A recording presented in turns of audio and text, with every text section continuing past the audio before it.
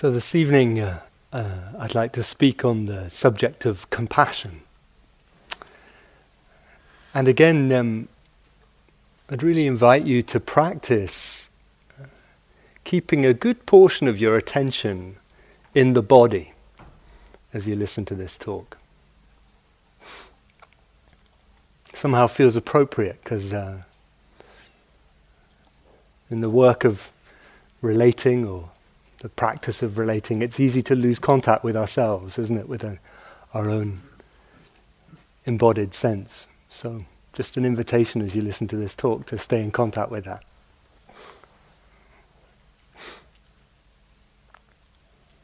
And as we've described a few times this week, compassion is one of the Brahma Viharas, one of these four states of mind that the Buddha recommended as dwellings for our hearts.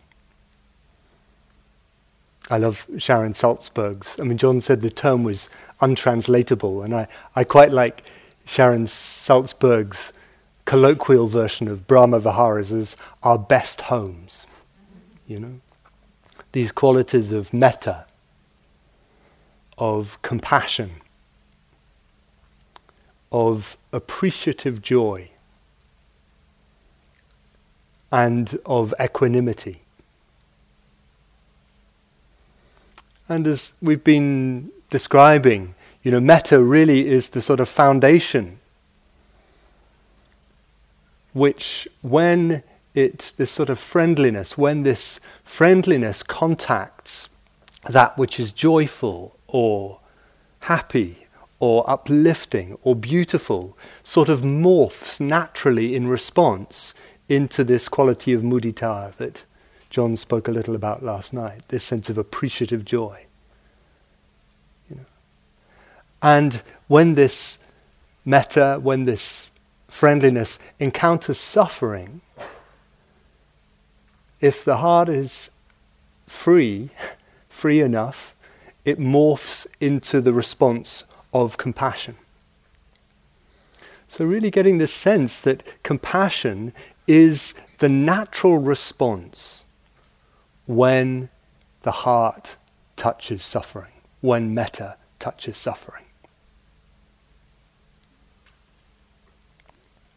And in Pali, in the Pali canon, there are two words that are often used to translate, or that are translated as compassion. And one of them is the word anukampa, which really refers to the sense of empathy, the sort of affective response to suffering. I was talking with John just now about the origins of this, and he was saying how it's related to the Sanskrit anukrusha, is that right? Krosha, which is to cry out at the crying of another, to cry out at the suffering of another. So it's really that sense of the heart being affected by the suffering we encounter.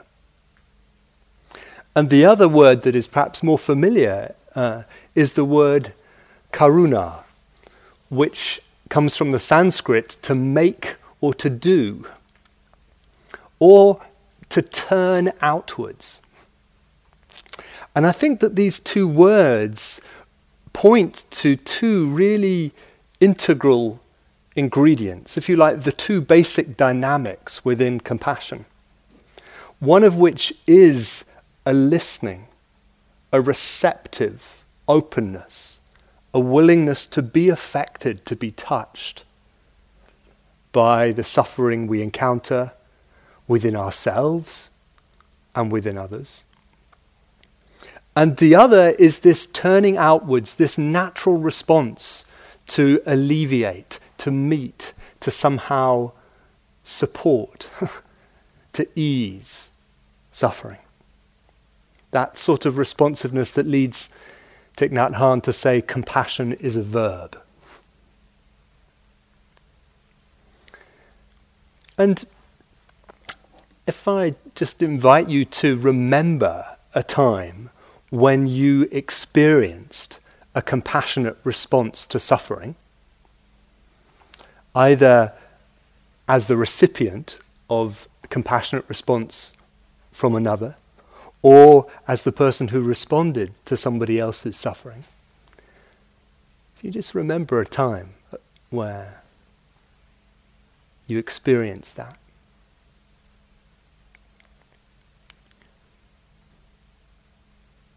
And just notice, if you can, how that felt. We sometimes can almost have a sort of unconscious fear or sense that compassion has a sort of heaviness to it, has a certain sort of, because it's about suffering, it's got a sort of weightiness to it. But actually, when we experience compassion, or when we offer compassion, don't we often find it has a certain lightness to it? It's got a sort of energizing quality to it. There's often a sense of connection in that moment of compassion that is uplifting. And one can see why the Buddha described it as a sort of sublime state, or a sublime abiding. It's not a sort of heavy, premeditated. Would you agree that, in a compassionate, it's not like this, I have this idea how this is going to be fixed, That's not the flavor of compassion, is it? Compassion has got a sort of almost a spontaneity to it. And also, the spontaneity seems really to be an attuned response to the particularities of the situation. It's sort of a response that makes sense in that situation. Would you agree with that? That there's a feeling of, oh, yes, somehow that made sense as a response to this. You sort of feel met when you receive a compassionate gesture from somebody, because it's somehow quite attuned and appropriate in the context. And, if we take these two Pali words, this sort of empathic receiving or listening, and the sort of turning outwards and responding, we can see how connected they are. How it's really the degree, the skillfulness of the response, the appropriateness of the response, somehow reflects the degree to which there has been a real listening to the situation, a real mindfulness of the situation, a real presence within the situation. Does that make sense? That actually an attuned response, it almost feels like there's a sort of, the heart has a natural compassionate intelligence that arises when we allow ourselves to be touched in an undefended way. I think of that story we heard last night, that moving story about little Gustav. Every moment is a life. It's like somehow this sort of intelligence came through the sort of undefended nature of his presence with his mum's suffering. And in Zen, there's a story which I love. It sort of moves me just to think of it, where the student asks the master, "What's the goal of a lifetime of practice?" It's a sort of big question for us when we've spent a week doing this, isn't it? It's like, what's the goal of a lifetime of doing practice? And the answer comes back, an appropriate response. And I love that. The sense that this practice is about cultivating our capacity for more and more appropriateness of response to the situations that we encounter, that we find ourselves in. All those many, many meetings we have that invite or ask for an attuned responsiveness. It feels like, it's a responsiveness, an appropriate responsiveness to suffering internally, as well as externally. And it also feels like, what a useful aspiration for a therapist or a mindfulness teacher. I mean, maybe it is your aspiration as a therapist or a mindfulness teacher, It's what we really sort of want to manifest in our classes, isn't it? An appropriateness of response to the situations that are presenting themselves. And of course, because this compassionate response is attuned to the particularities of very specific situations, it can take many, many different forms. This is from a doctor. I stand by the bed where a young woman lies, her face post-operative, her mouth twisted in palsy. A tiny twig of the facial nerve, the one to the muscles of her mouth, has been severed. She will be thus from now on. As a surgeon, I had followed with religious fervour the curve of her flesh. I promise you that. Nevertheless, to remove the tumour in her cheek, I had to cut the little nerve. Her young husband is in the room. He stands on the opposite side of the bed, and together they seem to dwell in the evening lamplight, isolated from me, private. Who are they, I ask myself, he and this wry mouth, who gaze and touch each other so generously? The woman speaks. Will my mouth always be like this? She asks. Yes, I say. It's because the nerve had to be cut. She nods, is silent. But the young man smiles. I like it, he says. It's kind of cute. All at once, I know who he is. I understand, and I lower my gaze. One is not bold in an encounter with a god. Unmindful of my presence, he bends to kiss her crooked mouth. And I'm so close, I can see how he twists his own lips to accommodate hers, to show her that their kiss still works.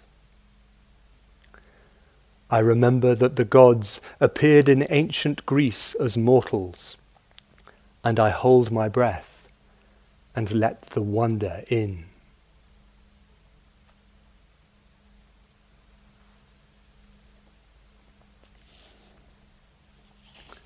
It's a beautiful story.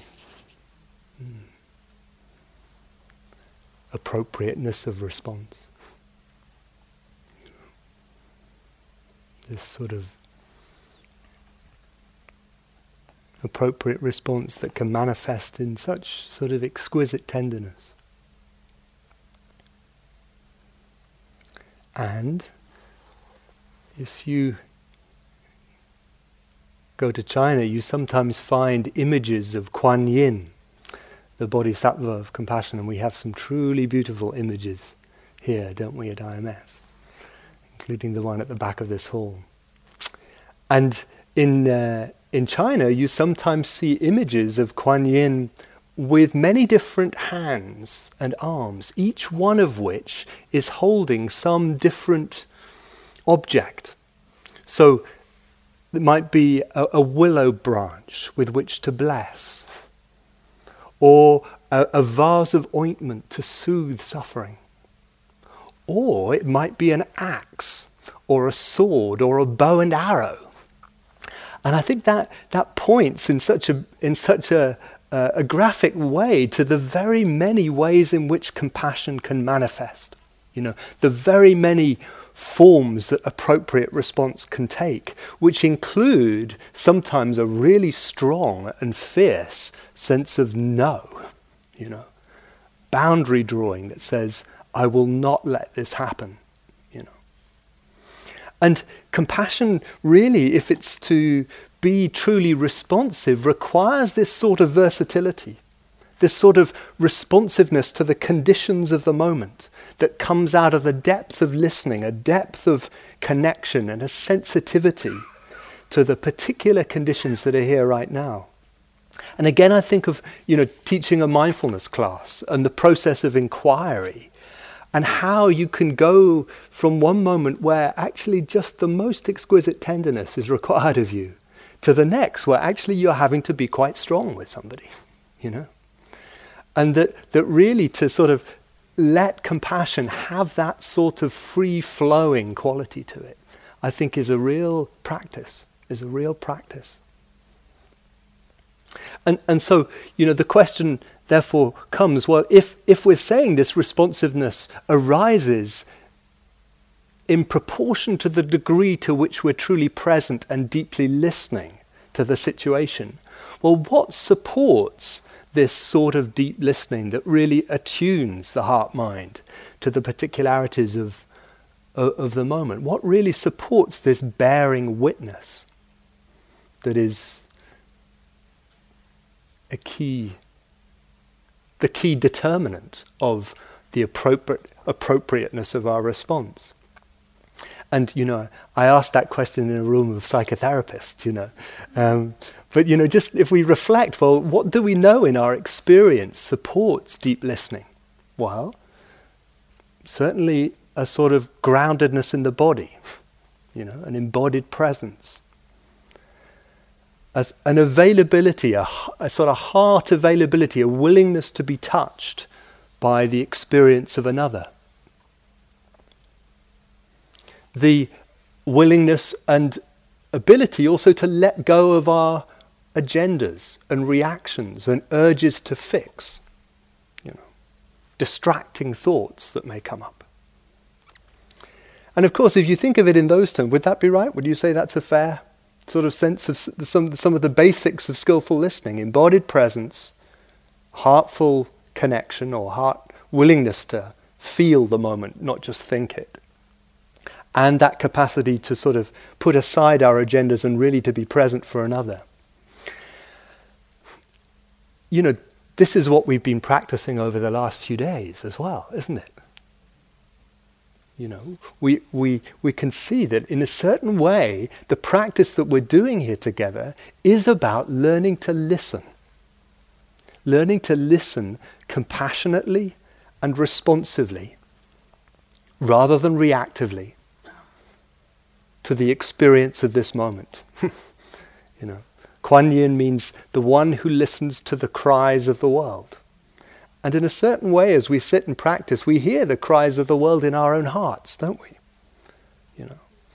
And we're invited to practice listening and responding, rather than reacting to what arises. And, just the experience of being on retreat just highlights how indispensable compassion is to our practice. I love, there's a quotation by a Tibetan sage from the 18th century called Shabkar, who says, "Meditation without compassion is simply to inflict hardship on yourself." And we know that to be true, don't we? We really know that to be true.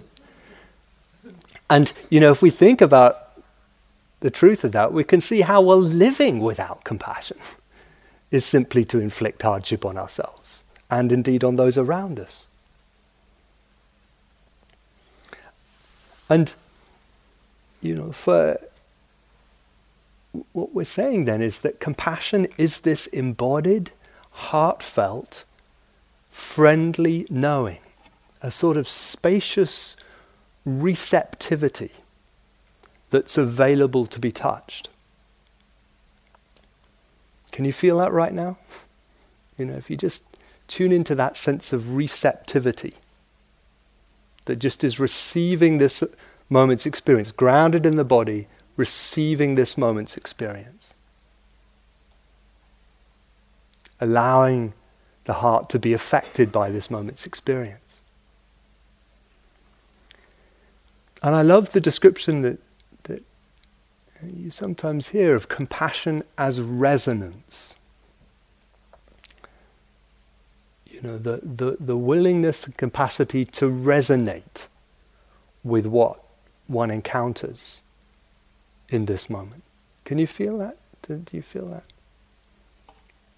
Sort of like the heart space that's available and spacious and empty enough to meet life in this moment.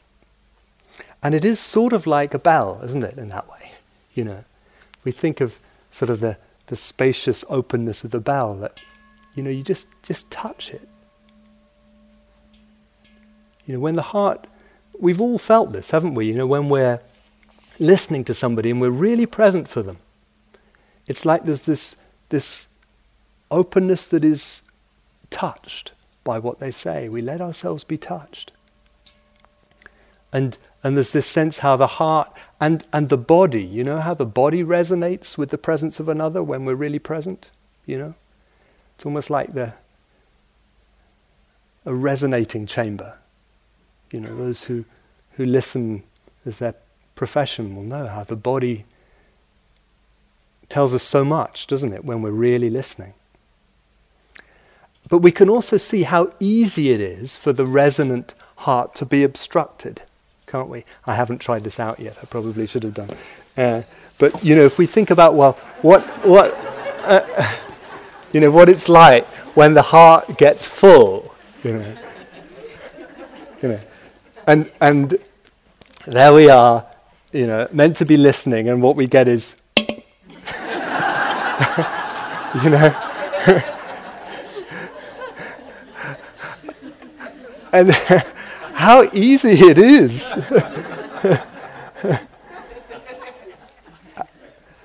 How easy it is for the heart to feel like that on occasion. Isn't that right? You know?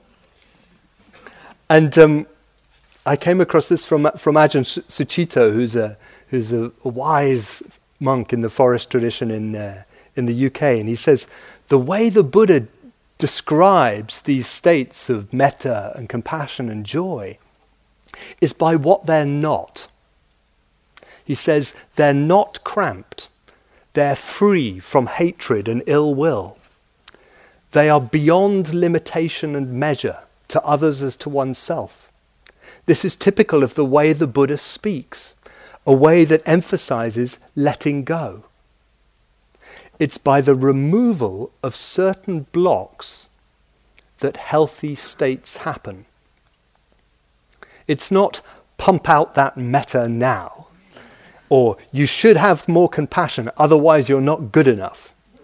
But more that if you understand these blocks and practice releasing them, then you can be free of their cramped boundaries. A greater potential can come forth. Or we could say, you know, the heart then becomes free to resonate, if this comes out. This will be interesting, won't it? But yeah, there we go. Thank goodness. There's hope for us all.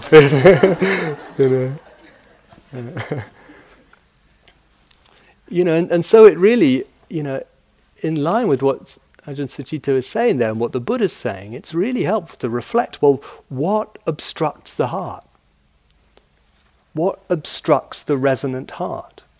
You know, in those moments that we've all had when we've been trying to listen to somebody and we just can't somehow show up. You know, we're not able to be touched by what they're saying. You know, what is it that gets in the way? Well, I mean, we can see that one of the things that gets in the way is our habits of busyness and distractedness. Don't we notice that? You know how in Chinese, apparently, the word for busyness has the characters heart killing. You know, which is pretty sobering, isn't it? In our busy age. And I think it's a particular challenge for mindfulness teachers at a time when there's so much popularity of mindfulness. You know, it seems like we've got mindfulness, it's very easy to lapse into what you could call mindfulness-based stress production, you know? Because, you know, mindfulness teachers are much in demand, you know? And it's easy to sign up to too many projects or too many classes, isn't it? And those salutary words from Thomas Merton about, you know, to give yourself to too many good causes is one of the ways of succumbing to the violence of our times, you know? And sort of highlighting just how our capacity for mindful presence, our capacity for a degree of calm, our capacity for a degree of resonance with the experience of another is a precious capacity that we need to protect, you know? We really need to protect amidst the franticity of the world, you know. And you know, it highlights just how important it is for us to have a daily practice, whatever form that takes, you know, to have a daily practice that is about protecting our heart's capacity to resonate with and therefore respond skillfully to what we meet in our classes or in our therapy room or in our home or in our community or our workplace. And we can see, can't we, also how something else that obstructs the resonance of the heart are our agendas, you know, our trying to get it right. So easy, isn't it, as a mindfulness teacher to have a sense of how I should be doing this or how I really want to be doing this. And somehow that gets in the way, doesn't it? You know, somehow we get in the way of our capacity really to trust the deep listening, the deep embodied listening that is actually the source of skillful response. You know, and of course the desire or the urge to fix, you know, the discomfort that we can feel in a therapy room, in a home, in a mindfulness class, the discomfort we can feel with being with the suffering of another, you know, can feel like I can't quite bear this, you know, and so the heart gets reactive rather than resonant. And we really see how, you know, these days on retreat are about building our capacity to be with the difficult as well as the delightful, you know. And how we're building a capacity that, of course, has implications in the rest of our lives. You know? And what a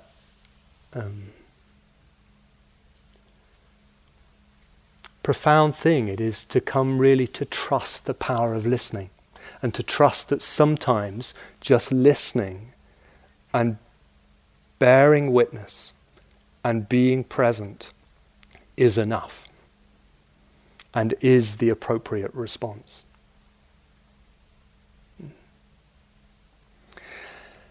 And we can see just how easily, in terms of, you know, obstructions, just how easily our heart creates self-other distinctions and divisions.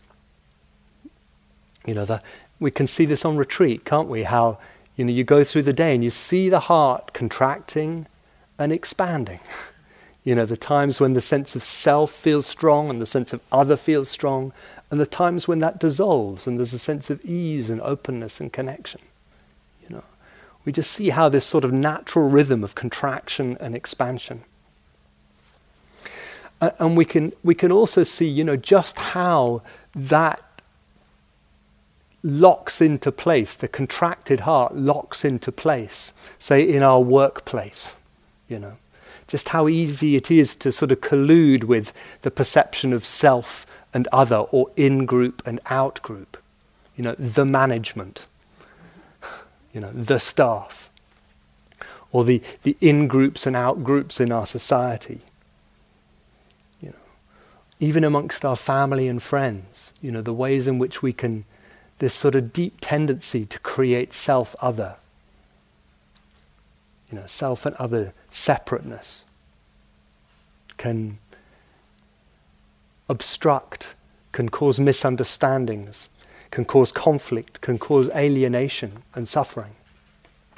And, as we've been describing over the last few days, and you've been describing in the groups as well, we can trace this right back to the reactivity to pleasant and to unpleasant Vedana, and the clinging and the selfing that co-arise with that. One can sense in the sort of relative slowness and clarity of a retreat just how the reactivity and the clinging and the identification and the selfing and the othering so easily co-arise. They arise together. And Pema Chodron, in her beautiful, very helpful book, When Things Fall Apart, which some of you may know and love, she compares our tender heart to a sea anemone. I'm never quite sure I say that word quite right, but anemone, is that right? Yeah, a sea anemone, which these anemones have a soft center that opens and then closes in self-protection when touched. And we can see how the heart does this, doesn't it? It has this tenderness, but yet in contact with unpleasantness or difficulty or the fear of pain, we see how it so easily has the reflex of closing. The fear that the pain is going to be overwhelming or somehow annihilating. We can see it's a survival instinct that the heart seeks to protect itself. But we can also see how that self-protective instinct closes us off from others, from beauty.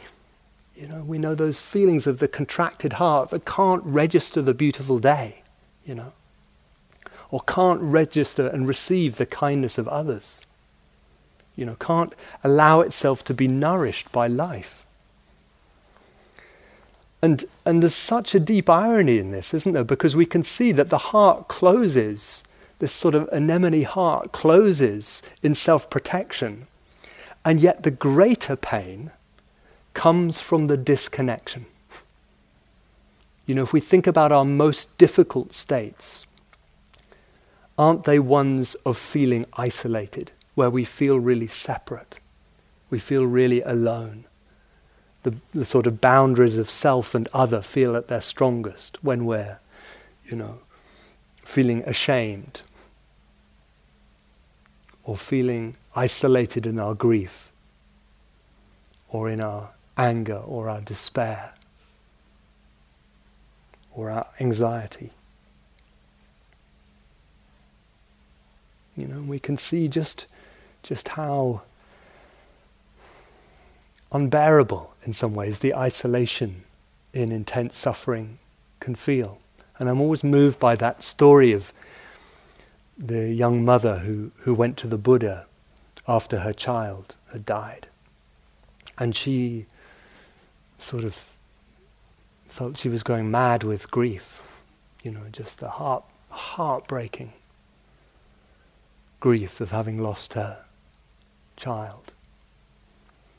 And the Buddha said to her, your heart will only ease if you go to every house in the village and find one and take a mustard seed from each one where no one has died. And of course she went round the houses of the village and found that there was no house where no one had died. And somehow this was a real moment of awakening for her, that she was not isolated. She was sharing the common pain of humanity, of the human condition. And I love Ajahn Sucitto, who I've mentioned already, has a practice where he just reflects, like me. You see someone laughing, having great fun. You think, oh, like me. You see someone grieving. Oh, like me. You see someone who you really don't like, you know. Oh, like me, you know. You hear the sound of an ambulance. You think, oh, like me. You know. Or on the news. You know. So easy to protect ourselves from the suffering on the news, isn't it? And actually, just sometimes just to drop in that reflection, oh, like me. And of course, as we said this afternoon, this is not about homogenizing difference. This is not about denying our distinctiveness or our individuality. But it is to recognize that although our stories may be different, the quality of the experience of grief or anger or hatred or love or joy or anxiety or shame is the same. This is part of our universal humanity, our common humanity, as Kristen Neff calls it in her work on self-compassion. You know, and really helpful practice to drop in, the like me practice, particularly with the people who we're busy othering. You know? Even the perpetrators of violence and harm, you know, to reflect that, you know, I too, like me, I too have a capacity for ignorance and confusion and acting out of impulses and reactivity. You know, that sobering quotation from James Baldwin, an enemy is someone whose story you've not heard. And all the subtle ways in which we create, you know, enemy may feel a bit strong, but we create otherness because of not having really heard someone's story, you know. And of course, this is not about idealism. Our hearts do contract in self-protection in the face of the pain and suffering we encounter in ourselves, in the lives of those we love, those we know, in the news. You know, to watch the news is overwhelming, you know, isn't it? Feels like the news of the last year, it's been almost unbearable to watch, you know, so intense. And we can see also how, and the Buddha really documented, you know, how the heart slides into shadow states that are not quite compassion. You know, he talked about them as near enemies. Christina used that term earlier in the week, you know, the near enemies of pity, where it's, you know, I'm really sorry for you, you know, I'm glad that's not happening to me, I'm really sorry for you. You know, it's a way of protecting the heart, actually, isn't it? Of not really being able to feel another's pain, not really being able to resonate with the situation.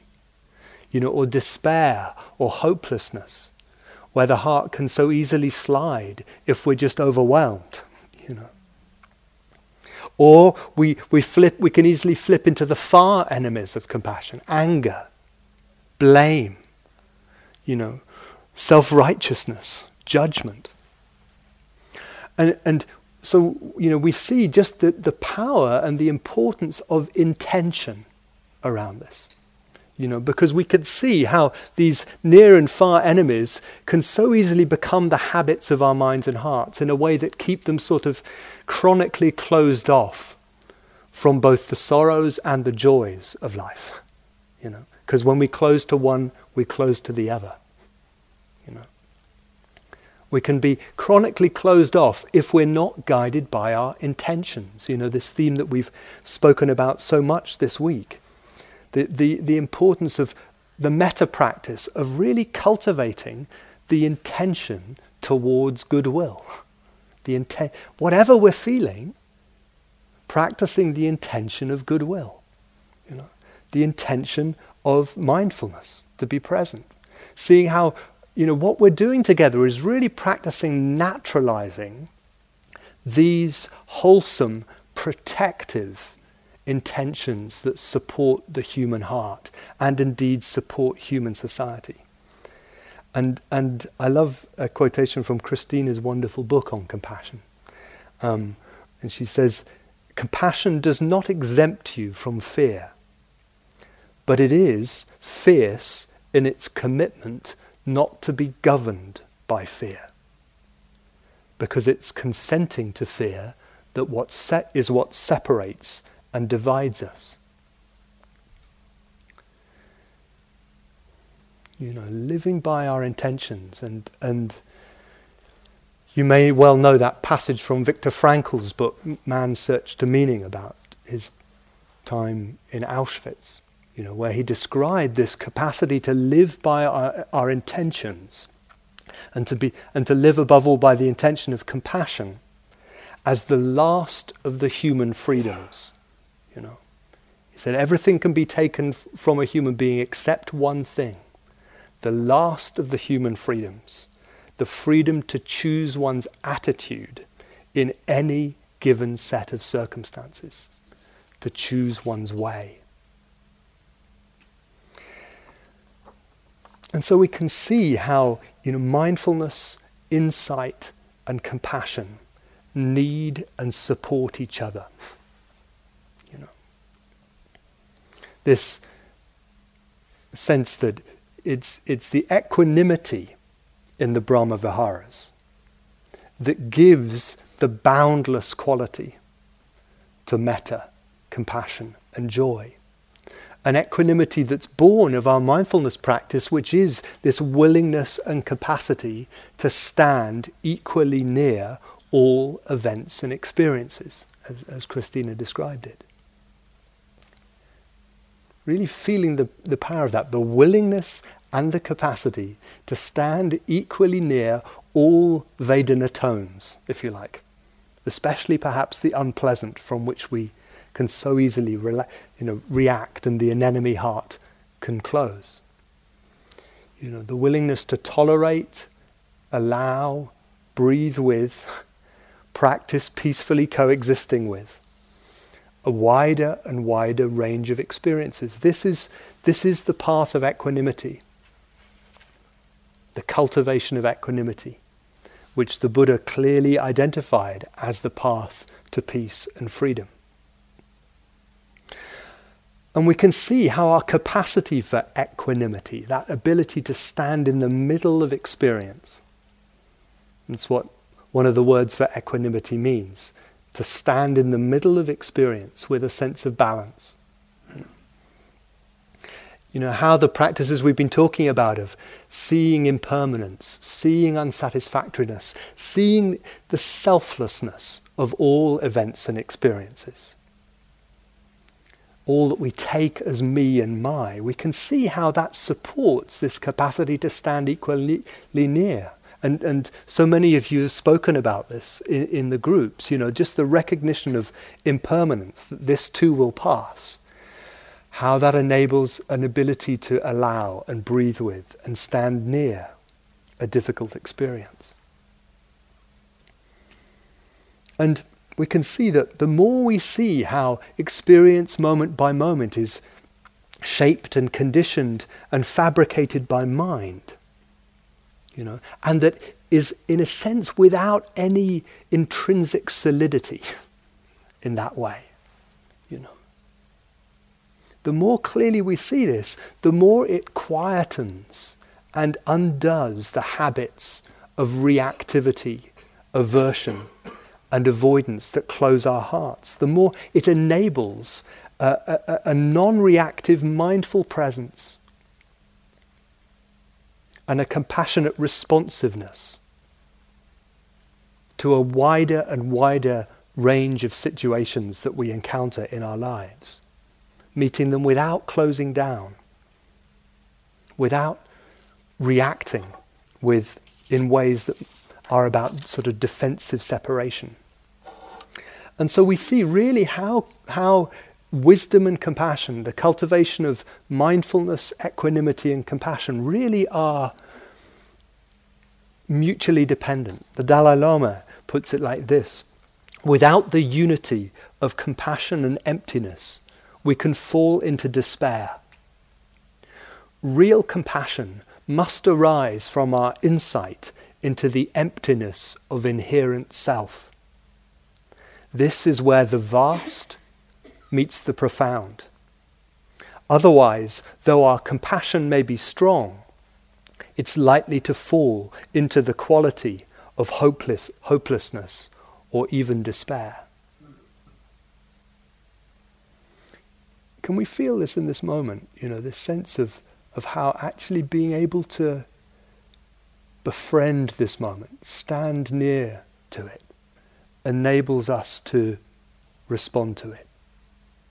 How the reflection on its impermanence, how the sense of all the phenomena arising in mind and heart and in experience as not me, not mine, actually opens the field. When I take this as me, I inevitably create a sense of other as well, and the field closes down. The sense of resonance closes down, and Milarepa, one of the Tibetan sages, said, long accustomed to cultivating compassion, I can no longer think in terms of self and other. And really to practice, we can see that he describes it as a fruit, but we can actually make it a practice, where we practice not thinking in terms of your suffering and my compassion. We can see Ram Dass says, to the extent to which we are identified with being the helper, we turn the other person into the helpee. And actually what this points to, this teaching of emptiness, or this teaching of profound, the selflessness, is that suffering and compassionate response have no owner. Although the self-other distinction has validity and use at some levels, it becomes a prison when we believe it to be the ultimate nature of things. When in any meeting, in any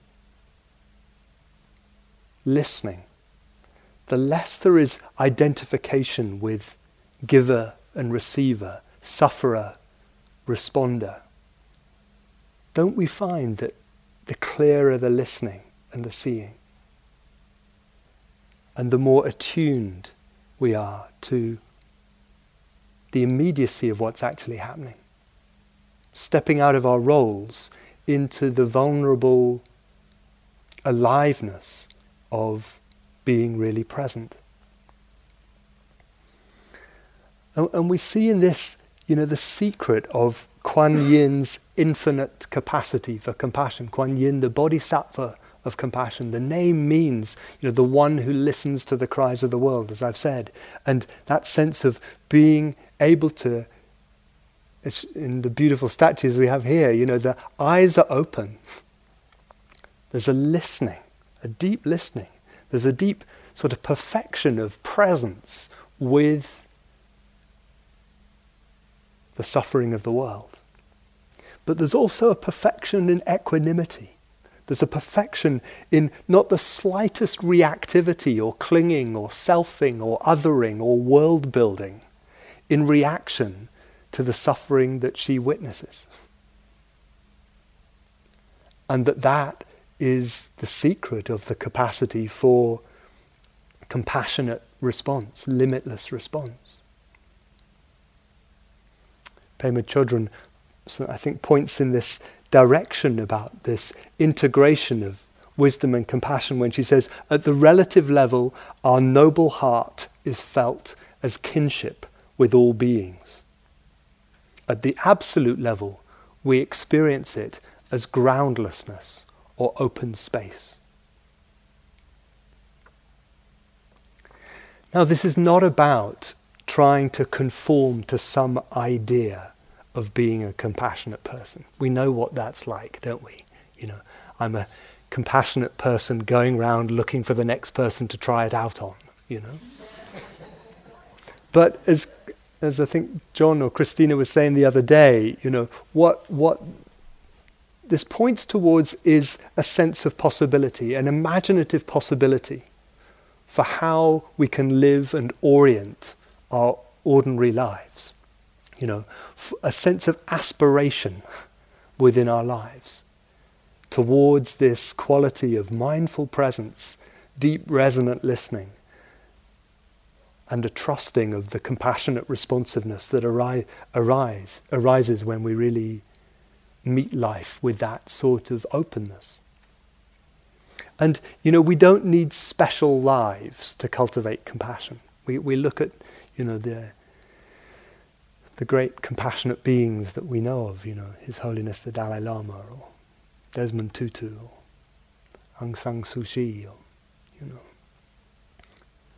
Mahatma Gandhi, and we think, wow, they had special suffering somehow that enabled them to manifest this. And I've always found helpful Ajahn Sumedho's reminder where he says, the ordinary circumstances of our lives are enough to get enlightened with. We don't need any special suffering. So it's your particular life, my particular life, in all its particularity, that is the classroom or the curriculum that is able to teach us how to embody these qualities more moment by moment. And of course, the place where we learn and cultivate compassion and equanimity is right now. It's how we attend to and respond to this unique moment that life is presenting. This is where the practice of this is, Can this tender anemone heart be awake and allowing and interested and responsive to this? To this. To this. It's in this moment that the heart can meet. We have the opportunity to meet what's arising with the appropriateness, responsiveness that is the goal of a lifetime of practice. A responsiveness to joys, to sorrows, whether they arise internally or externally. I was really moved by John's talk last night, and that sense of the preciousness of this moment, and the feeling of how when we really can come into it and awake up to it, we can feel the soft, tender heart,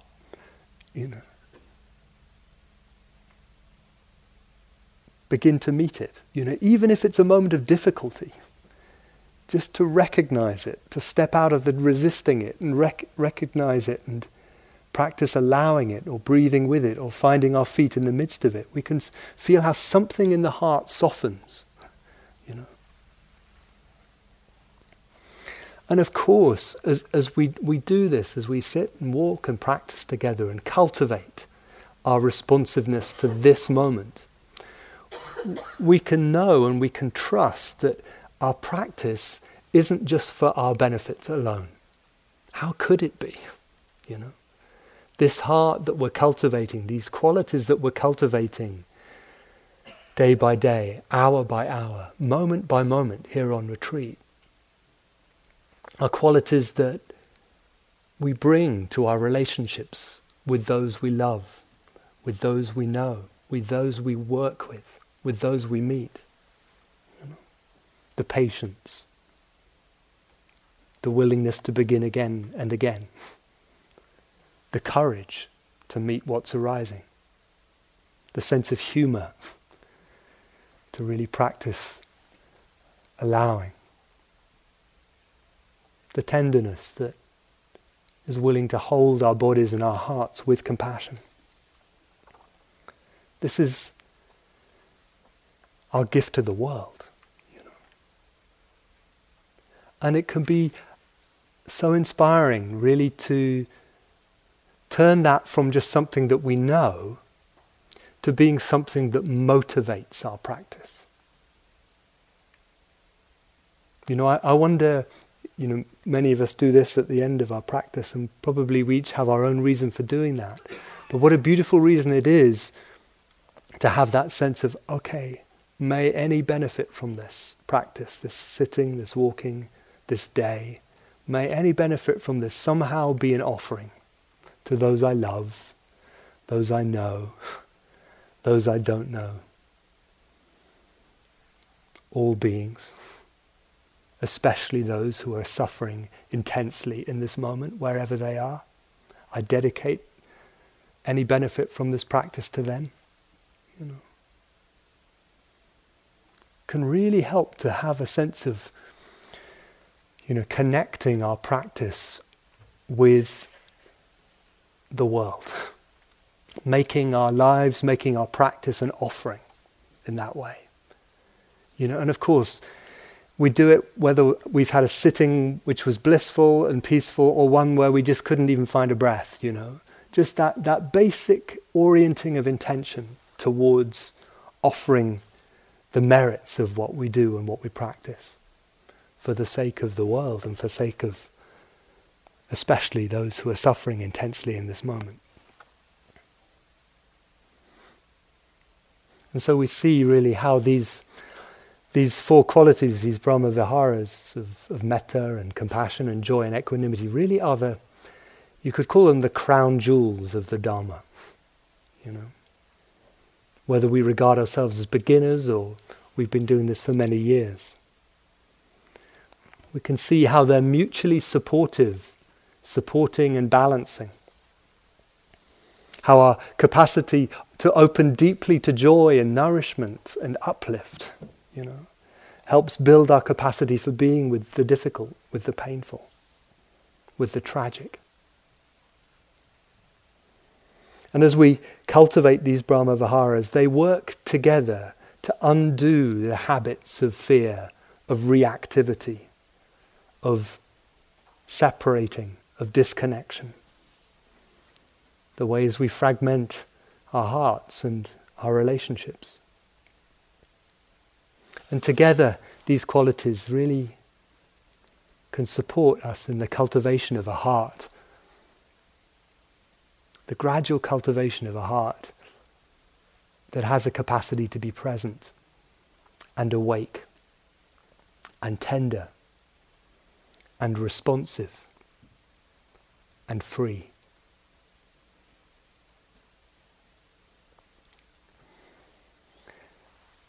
And I'd like to end with a poem that some of you may know, which says a lot. You know, it says so beautifully, so much about what compassion is. It's called kindness, but it's really about compassion. It's by Naomi Shihab Nye. Before you know what kindness really is, you must lose things. Feel the future dissolve in a moment, like salt in a weakened broth.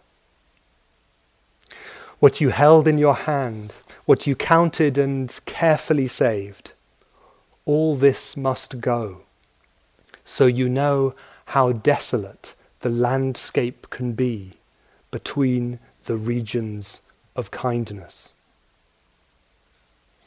How you can ride and ride, thinking the bus will never stop. The passengers eating maize and chicken will stare out of the window forever. Before you learn the tender gravity of kindness, you must travel where the Indian in a white poncho lies dead by the side of the road. You must see how this could be you. How he too was someone who journeyed through the night with plans and the simple breath that kept him alive. Before you know kindness as the deepest thing inside, you must know sorrow as the other deepest thing. You must wake up with sorrow. You must speak to it till your voice catches the thread of all sorrows and you see the size of the cloth. Then it is only kindness that makes sense anymore. Only kindness that ties your shoes and sends you out into the day to mail letters and purchase bread. Only kindness that raises its head from the crowd of the world to say, "It is I you have been looking for,"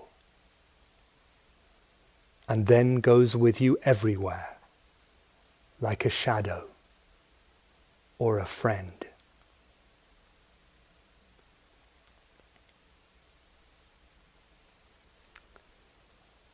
So let's sit for a few moments together.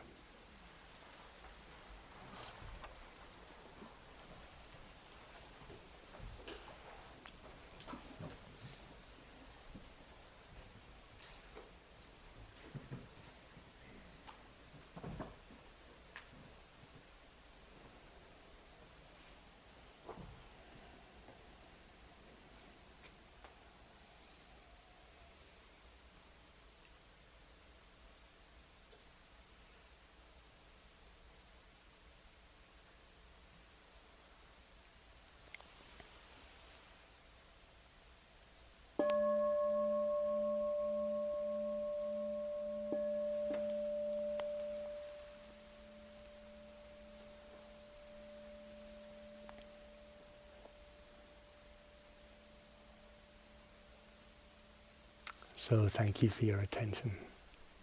Really appreciate it.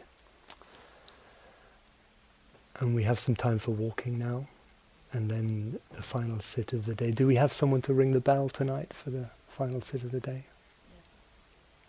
Yes. Oh, thank you. Thank you very much. Okay.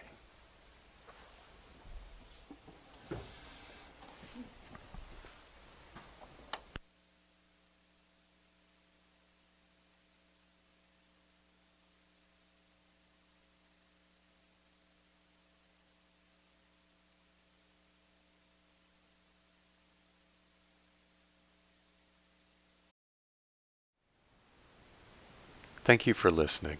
To learn how you can support the teachers and Dharma Seed, please visit dharmaseed.org/donate.